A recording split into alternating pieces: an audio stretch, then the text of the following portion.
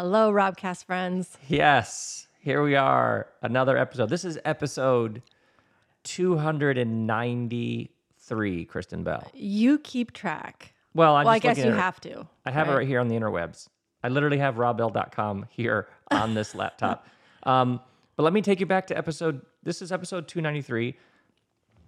Kristen Bell, full name Kristen Bell, episode 268 was called Day 5 of What? ?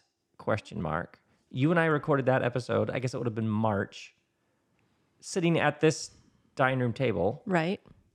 And we thought it was strange, surreal moment. We also thought it was funny to call it Day 5 of What? Because we were 5 days into this pandemic, quarantine, lockdown, etc. And we were and we were considering the fact that there might be a second weekend with restrictions. Right. We were still in shock. Yeah. Like, what is this? What is this? What is going on? And how are we supposed to deal with it? And somebody had said, you know what, this thing might last through June. All the kids might not go back to school yet to finish out this school year. It might be finished on Zoom, etc. And we were just like, what? Right. There might be no traveling this summer. Right. I hadn't yet canceled any of my stuff. Inconceivable. So now, episode 293, end of October. Inconceivable. We're still here. And here we are. So, if that doesn't make your head hurt just a bit. I know. I was recently reflecting on the kind of like if you could graph the emotions of whatever we're in, whatever we're in, and even some of the podcasts we did, like there was the one somewhere in the middle about Christmas carols in June, episode 283, where there was this feeling like we're all losing our minds, like we're just right. What is normal? What's weird? Yeah. It's all like blurred. Let's all just be weird.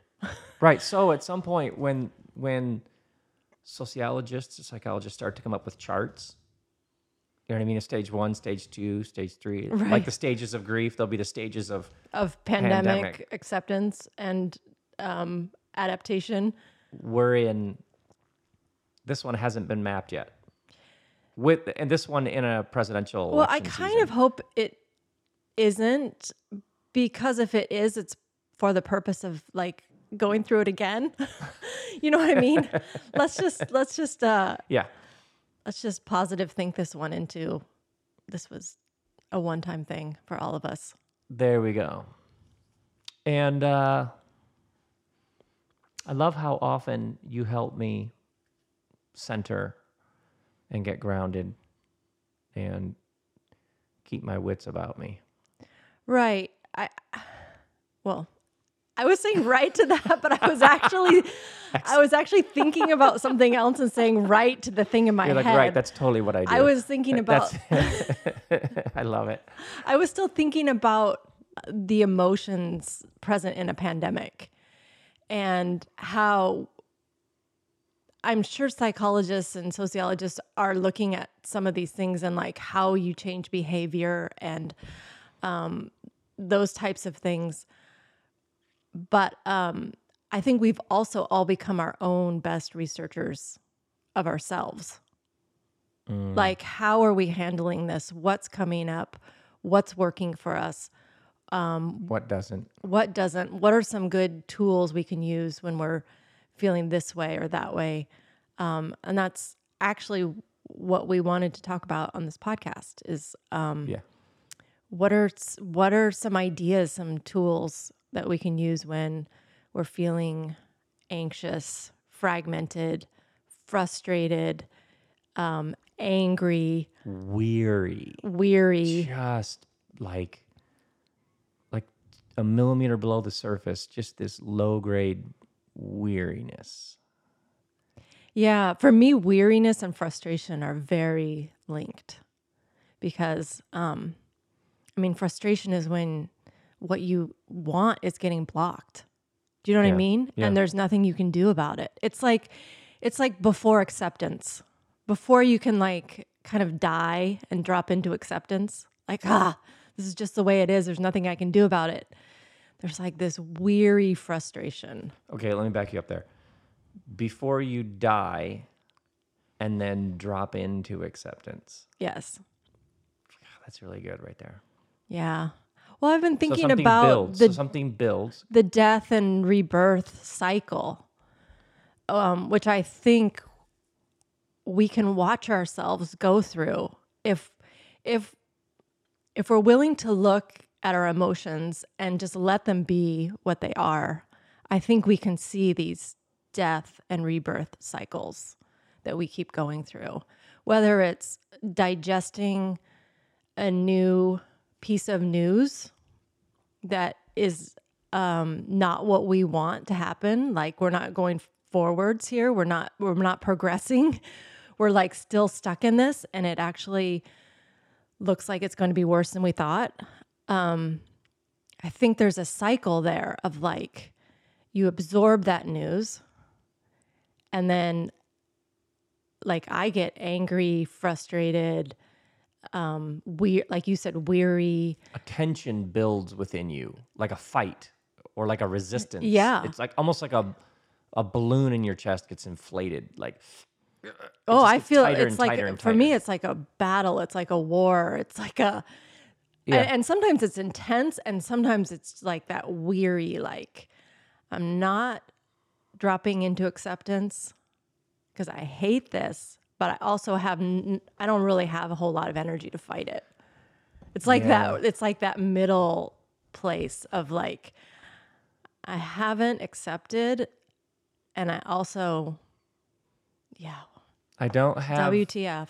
I, I don't have peace with it, and I don't have the energy to continue to go to war with it. But Yeah, actually, that's at right. that really point, actually helps me. That helps me at name that point, you're some actually things. pretty close to acceptance. Do you know what I mean? Yeah. You're pretty close to dying. It's kind of like how much longer can you hang on here fighting this when you Yeah. don't have any energy? Yeah. I mean, that's really it is good. possible. Yeah, there are always different paths we can take, but the cycle of death and rebirth is something ancient, and Absolutely. it's a pattern. It's a model for if you look around. It's how our lives work. It's how nature works. It's the stories that get passed down, Yeah. like Yeah, through yeah. religious texts like the Bible. Stories, period. Yeah, Yeah. There's stories across all sorts of genres and forms. I guess I was just thinking about, when I was young, I was first introduced to that concept through the Bible. Uh-huh. I remember, no, I'm not going to talk about one of my favorite verses. When I was a kid, one of my favorite verses, it was like one of the first ones I memorized, which is it's kind of weird when I think about it now, but it's just the way it was. I loved that verse. I think it was in Galatians that said, I have been crucified with Christ, and it's no longer I who live, but Christ who lives in me. And the life that I now live, I live by faith alone. Oh my word, you like know this stuff. I know. Isn't that Well, fascinating? you were like a super student. Well, it's fascinating how certain things get in there and they're in there. Uh-huh. Like the Bible is not something that I generally go to now because of all the stuff that got added on to it. Yeah. It's very hard for me to engage with the purity of what's there because it got so polluted for me. But it is interesting to me that at certain times, those verses will still pop into my head. And that, I guess, to me is the purity. Like there is a truth there. There is something that can speak to that deepest part of me.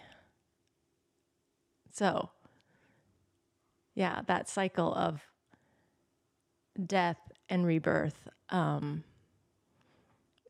we're just in it.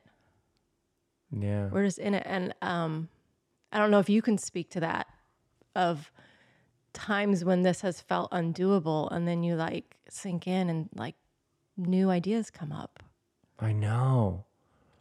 It's so true that you and I have talked about monotony or claustrophobia or Groundhog Day or all the feelings like, and then we start cleaning out all the closets again, or we strung those lights in the front yard and put those chairs out so we could sit in that space we've never sat in, or, you know what I mean?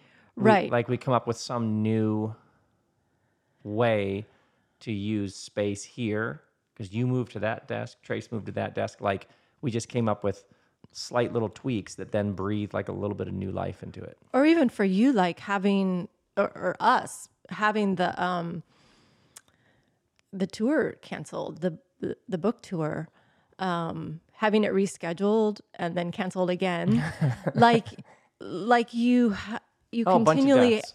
but Yeah. new things have sprung up Yeah.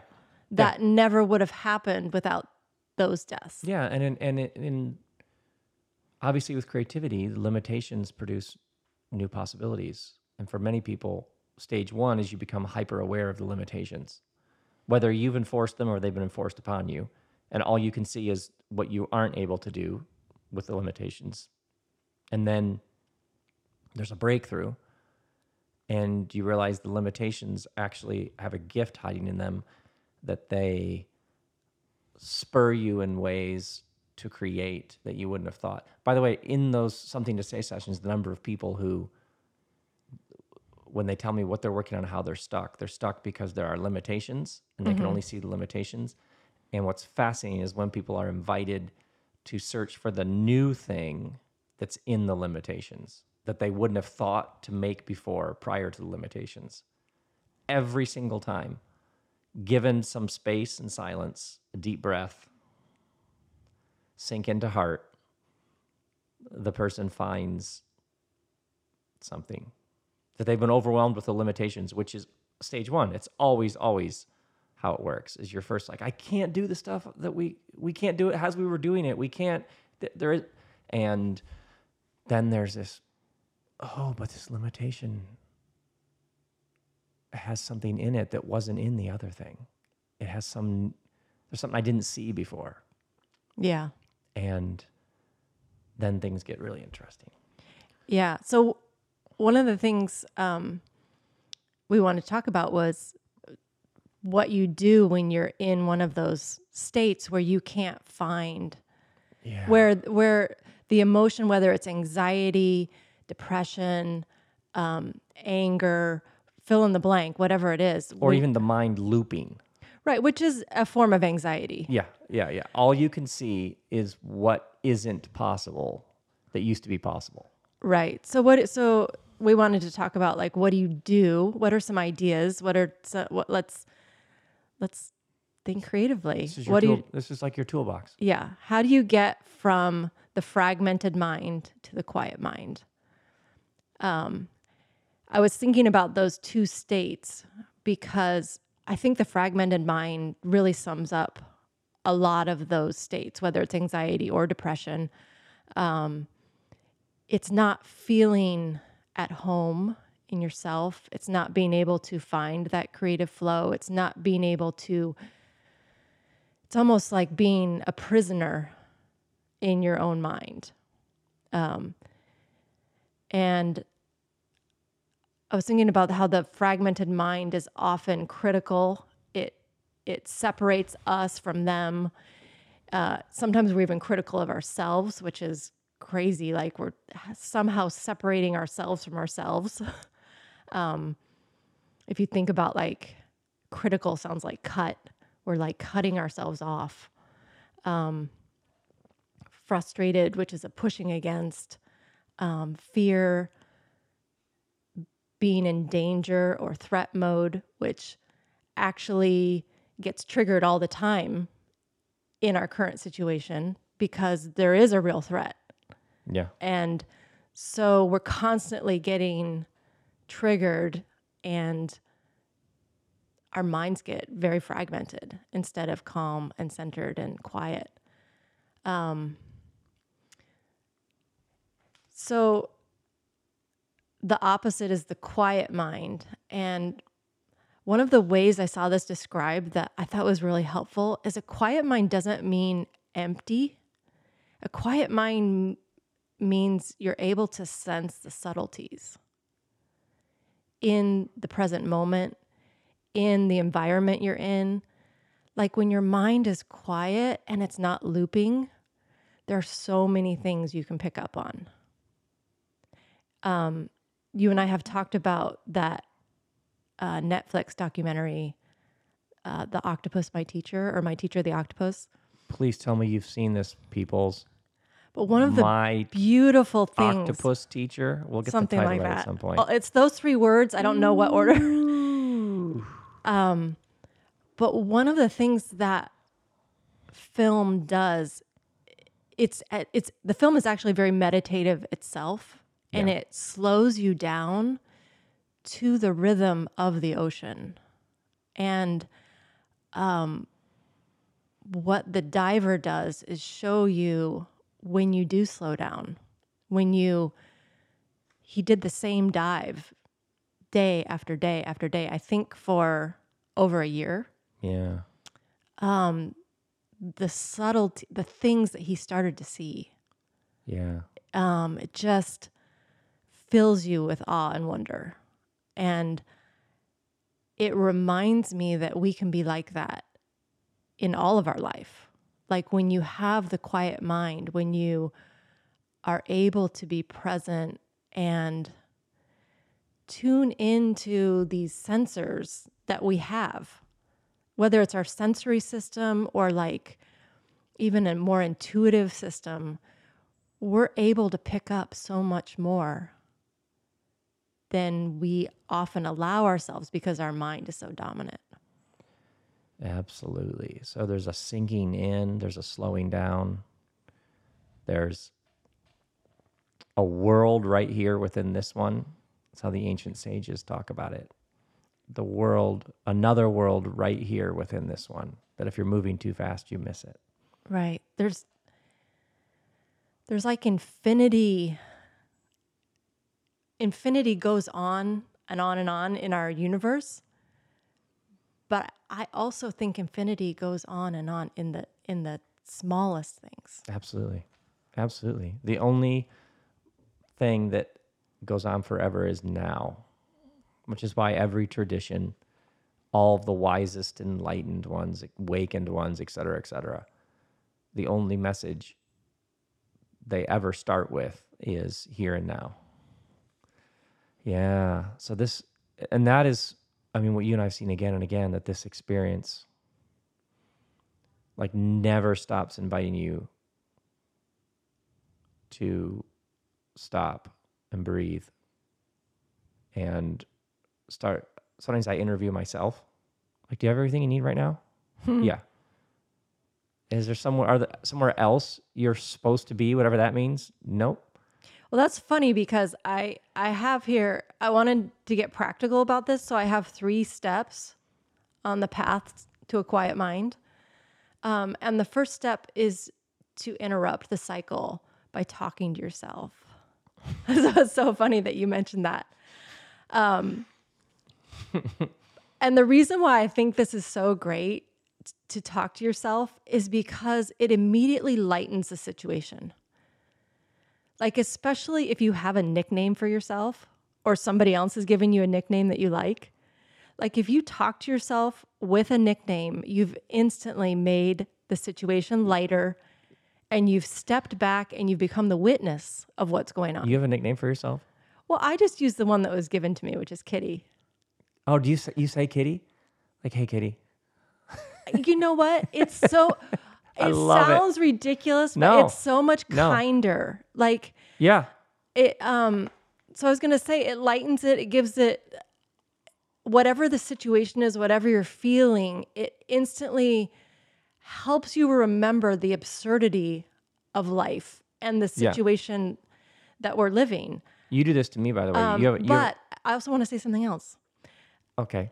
when you use a nickname and you feel silly, you have it's almost impossible to be harsh with yourself when Yeah. you're using a nickname. Yeah. It's like it taps into a kindness, a grace, a like you're fine. You're fine. Don't worry about it. Because the anxiety often comes from gripping it too tightly. Right. And the moment you have talked to yourself and the name is at all whatever, it is the counter that's needed to the grasping. It's almost like the name reaches in and pulls the fingers and opens the palms back up so they can receive instead of cling and grasp. Right. You can And I feel it energetically. do think that we talk to ourselves in our head more than we realize, but often it's the critical voice. Yeah. Yeah. And when you're talking to yourself in the other voice, then the critical voice has to be quiet. Because you can Right. only talk to yourself in so many voices. Right. By the way, you know what you know what you say that melts me every time and totally like jolts me into quieter mind? What? When you say, Robbie? you knew where I was going with that. I had a suspicion Oh my God, it When I- works every time. when I call you Robbie. It works every time. Every time I'm like, seriously, what are we doing here? What were you thinking you were going to like, you know what I mean? Save the world. Come on. Relax, man. That's funny. So you've probably never called yourself Robbie, though, right? No, I call myself Rob Bell. Yeah. Which is, That's how I get out of my own head. yeah. But that's how I get untangled. But even and the on way my you say Rob Bell, Yes, it's correct. kind of silly. It has like a little Yes. silly tone. I'm in on my own joke for sure. Yeah, like come on, Rob Bell, what are you thinking? That's when things don't go smoothly or there's some hiccup that has me annoyed. I'll be like, come on, Rob Bell, because it just punctures the balloon. It just brings everything back to it brings everything back home. Yeah. Yeah. So the first step is interrupt. You interrupt the cycle with talking yourself and with a nickname. Like you just kind of like it's a I mean, I think sometimes these emotions, they just feel like they get a hold of us. And so it's important to interrupt the cycle. Oh, okay. So, tool. This made me think, like if you have somebody that you live with, what's the thing that when they call you, what name or whatever, what do they say to you that like interrupts if you're looping? And then you ask them when you realize that you're like in one of those loops. Despair, claustrophobia, anger, frustration. When is this? Is you just say to them, "Hey, will you do that thing?" Like, call me the thing, and then the person says to you, like Roger or Tootie or I don't know, whatever. Right. Yeah, Or that's make a good up one. or make up your own thing that kind of like snaps you out of it. But also if you feel silly, you can also do this in a written form.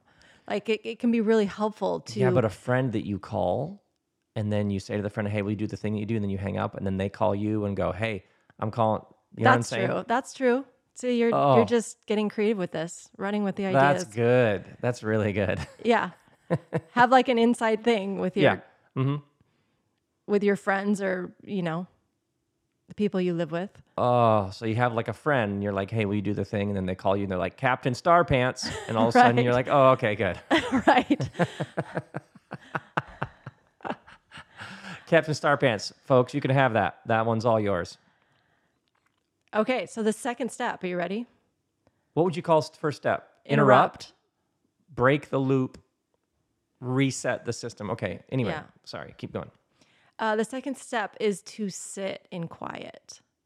And for some people, this is meditation, but but when I say quiet, it doesn't necessarily have to be absent of noise. It's like whatever makes you tune in to the present moment. So I was thinking about the octopus movie and how powerful nature is to help you tune into a different rhythm. There's something about remembering our place in the world, that we are part of the natural order, that we're part of nature. Like there are so many things we can't control. And when we sit in nature, it's like we become part of it and remember that the world goes on, whether we're controlling it, witnessing it, whatever our preferences are about how it should go. There's just a momentum of the natural world. It continues, the sun continues to rise, the stars continue to shine, the birds continue to sing. By the way, can I say something about nature Yeah. right there? Because I just finished Lab Girl by Hope Jaron. Uh-huh. Jaron. By the way, folks, this book, I had read about this book over the past, I don't know, year or so, but then I found it in a bookstore recently. And Lab Girl, Hope Jaron, J-A, it's right over there. I could walk over, but the spelling is probably It's okay. Jahren. Lab Girl will be easy You'll to find it. An absolutely marvelous book. I can't say enough about this book. So she's a scientist. So you discover what it's like to be a scientist with her. But then I think it's every other chapter is about nature and specifically trees. And her telling you about trees it's like rhapsodic. It's transcendent. But when you just said like, well, nature, I know for some people it's like, well, it's nice maybe, but I don't really have a lot of nature. Do you have a tree? Oh, yeah. Trees. Even a small tree, a small plant. I'm telling you, Lab Girl Because also, alerts your senses. well, I was going to Just say, give me a plant now after reading that book, and I'm in nature. because what we're talking about here also is listening for subtleties. So Yeah. you don't need a lot of nature to tune into nature. You just need to tune in. So anything can be an excuse to tune in. A flower that you see on your walk. Like if you just pause and like really absorb and try to like open yourself up to sensing it in new ways. Yeah. It's very quieting. And that's actually one of the great liberation movements of the human soul is from productivity to presence. And that for so many people from an early age, what got imprinted on the psyche is what does it produce? Can you use it, exploit it, sell it? What do you produce? Worth and value coming from production. And the spiritual path is basically moving from production to presence, where you're here, from doing to being. Because Right. doing then flows out of being, but being is where, like you're talking about the flower. Well, it's just a flower. Yeah, presence. Right. And what a time to practice. Like Right. there's so much going on that's so disruptive, but it reminds us we get to practice this again. We get to practice being present again. We get to practice it again. Right. Because when your kid's born, your kid isn't really doing much of anything. Just their presence completely alters your world.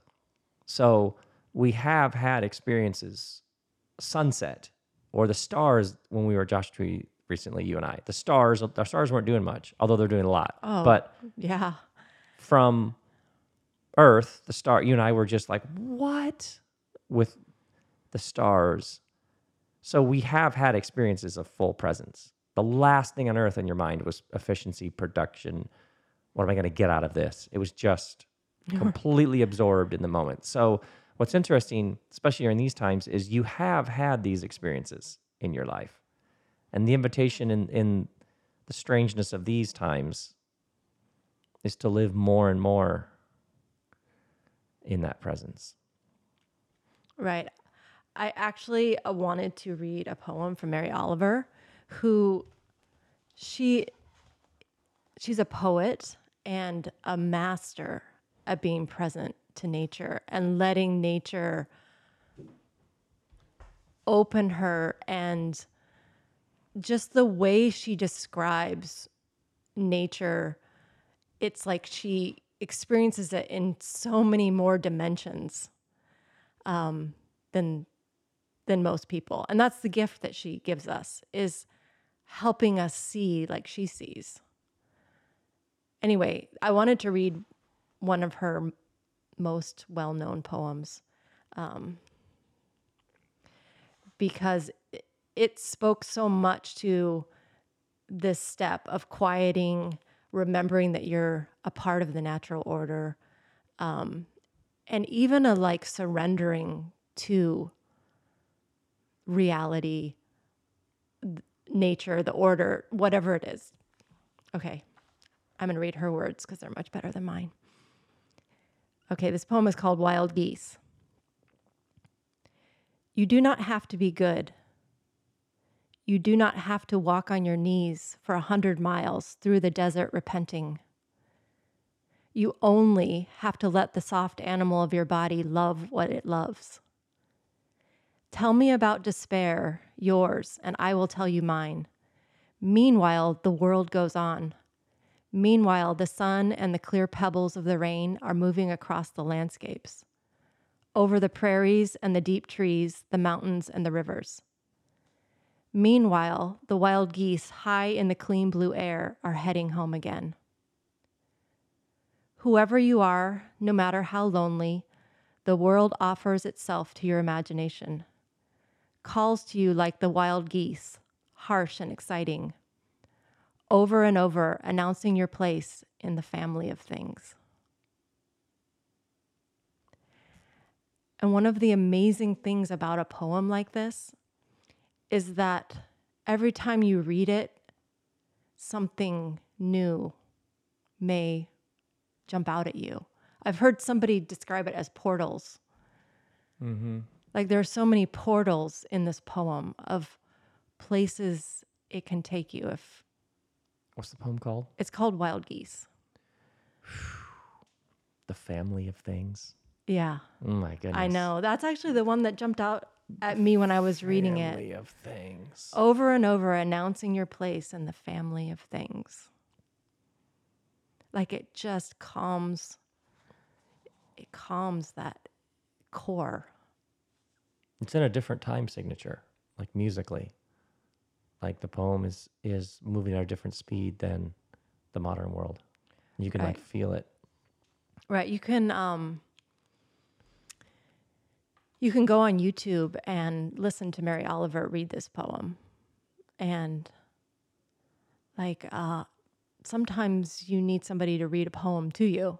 Do you know what I mean? And you can often find authors reading their own poems on YouTube, which is amazing.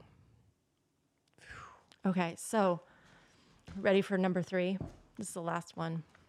I know we could end it there, couldn't we? I love it. Well, I love it when you have your notebook out. Okay. So the third step on the path is to examine that. And in some ways, this isn't a linear path. It could be a circle because step 1 or step 2 could be all you need. But I know for me, sometimes it's not quite enough, those things. And so step 3 is called examine. And examine is about asking questions to release you from the prison of your beliefs. It starts with number 1, what is this emotion? So identifying, if you can, as specifically as you can, what is this emotion? Instead of like, I feel sad or I feel happy, but what are like some of the more subtle aspects of that? Can you like go a little deeper and identify, do you know what I mean? Yeah. Oh yeah. Yeah. What do I mean by happy? What do I mean by sad? What do I mean by trapped? What exactly? Right, because sad could be grief. Right. Sad could be like a loss of will. Sad could be, like I said earlier, disappointment.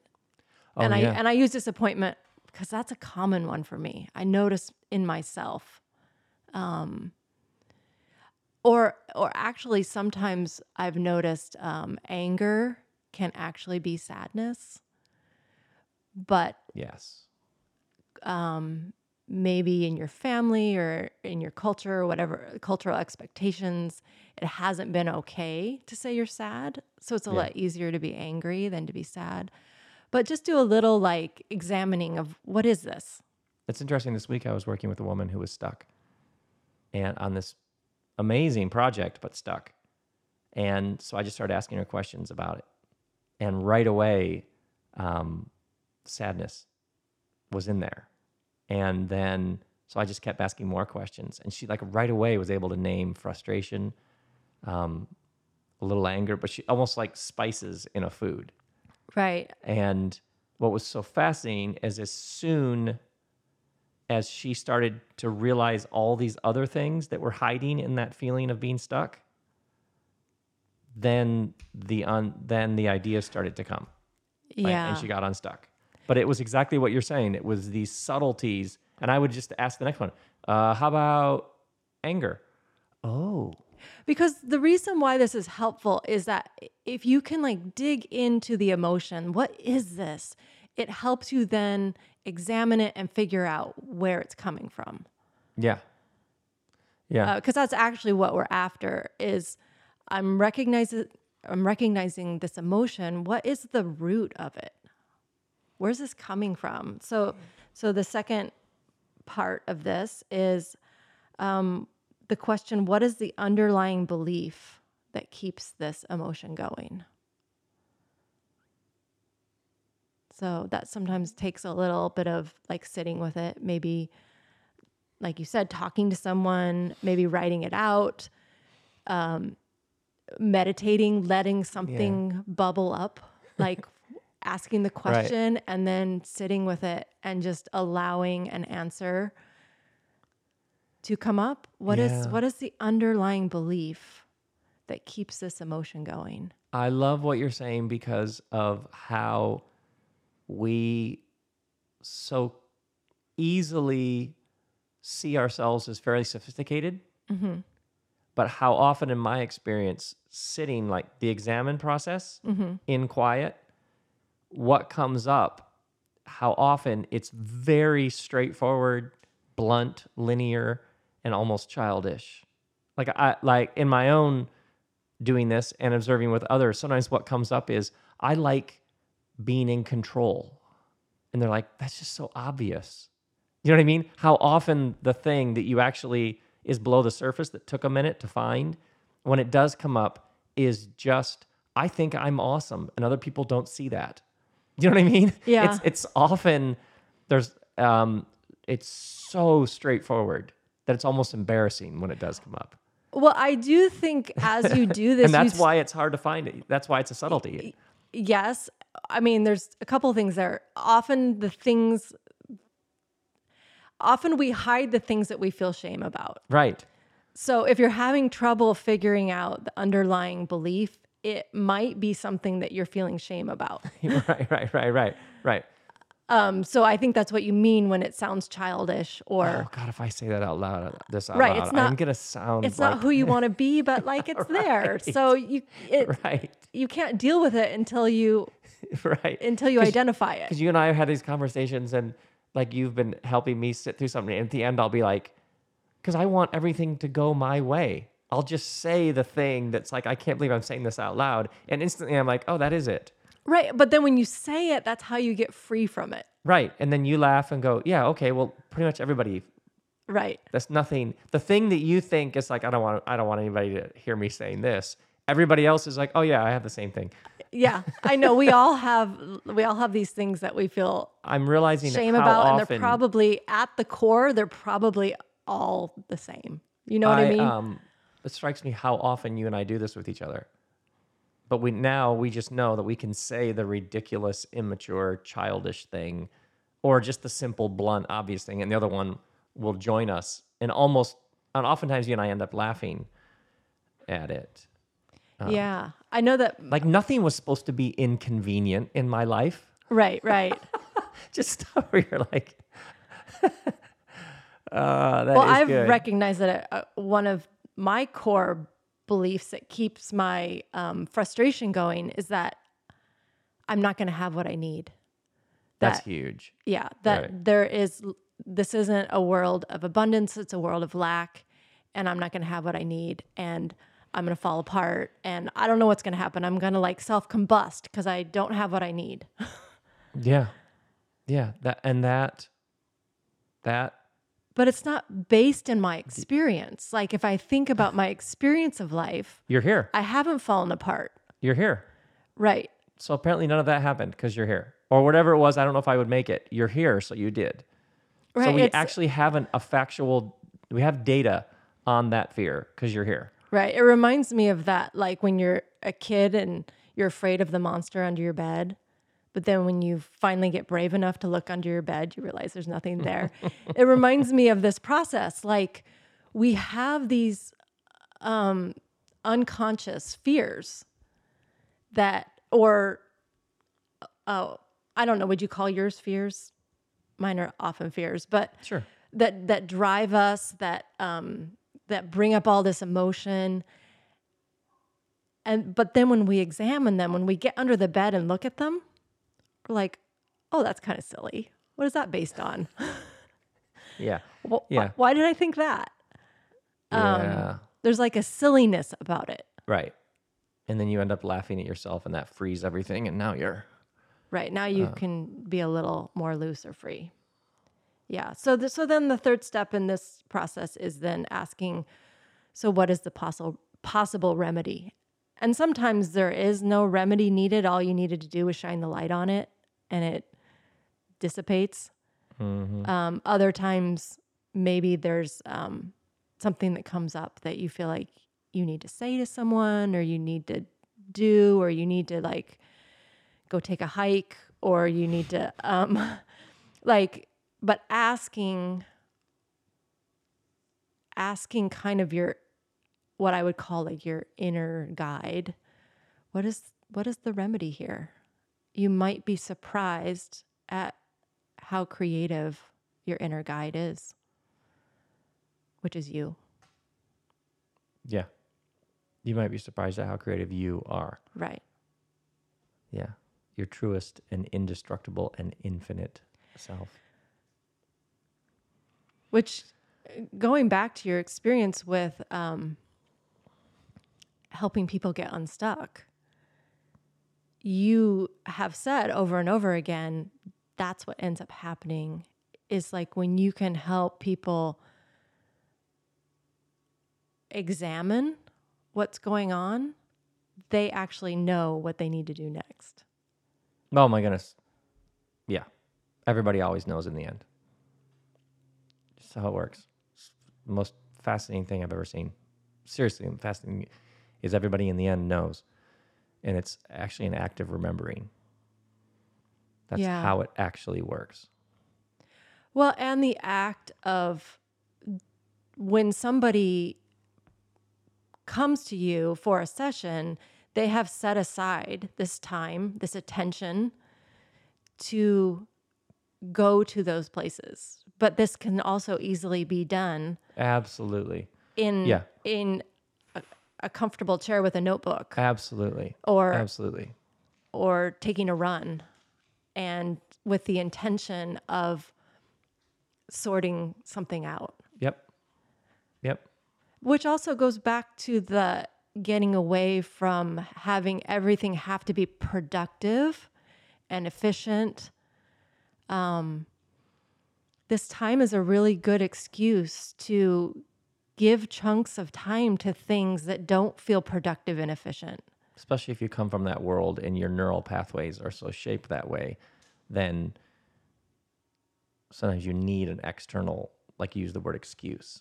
Sometimes when we're in the first stages of learning something new, sometimes you need more structure. Sometimes you need it to be like you almost demand it of yourself at first, and then it becomes effortless and natural.